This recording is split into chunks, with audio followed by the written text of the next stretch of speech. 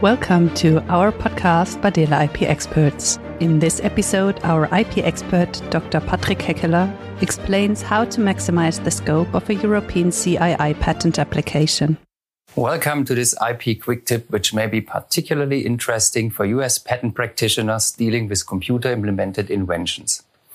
It's a common scenario that a European patent application claims priority of an application that was first filed in the United States. Often, however, the US priority application does not contain the disclosure necessary for achieving the broadest possible scope in European patent applications.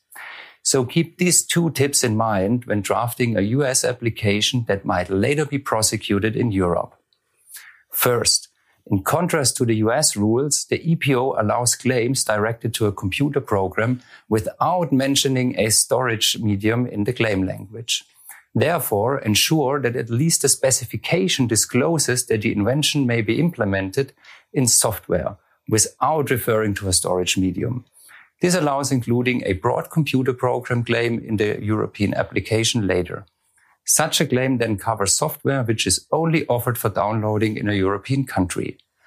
Second, US-style device claims typically refer to specific hardware components such as a processor or a memory. However, in Europe, a so-called means plus function claim typically provides the broadest possible scope. Therefore, you should append such a claim to your US application. A European patent attorney may then use this claim instead of the narrower US-style device claim.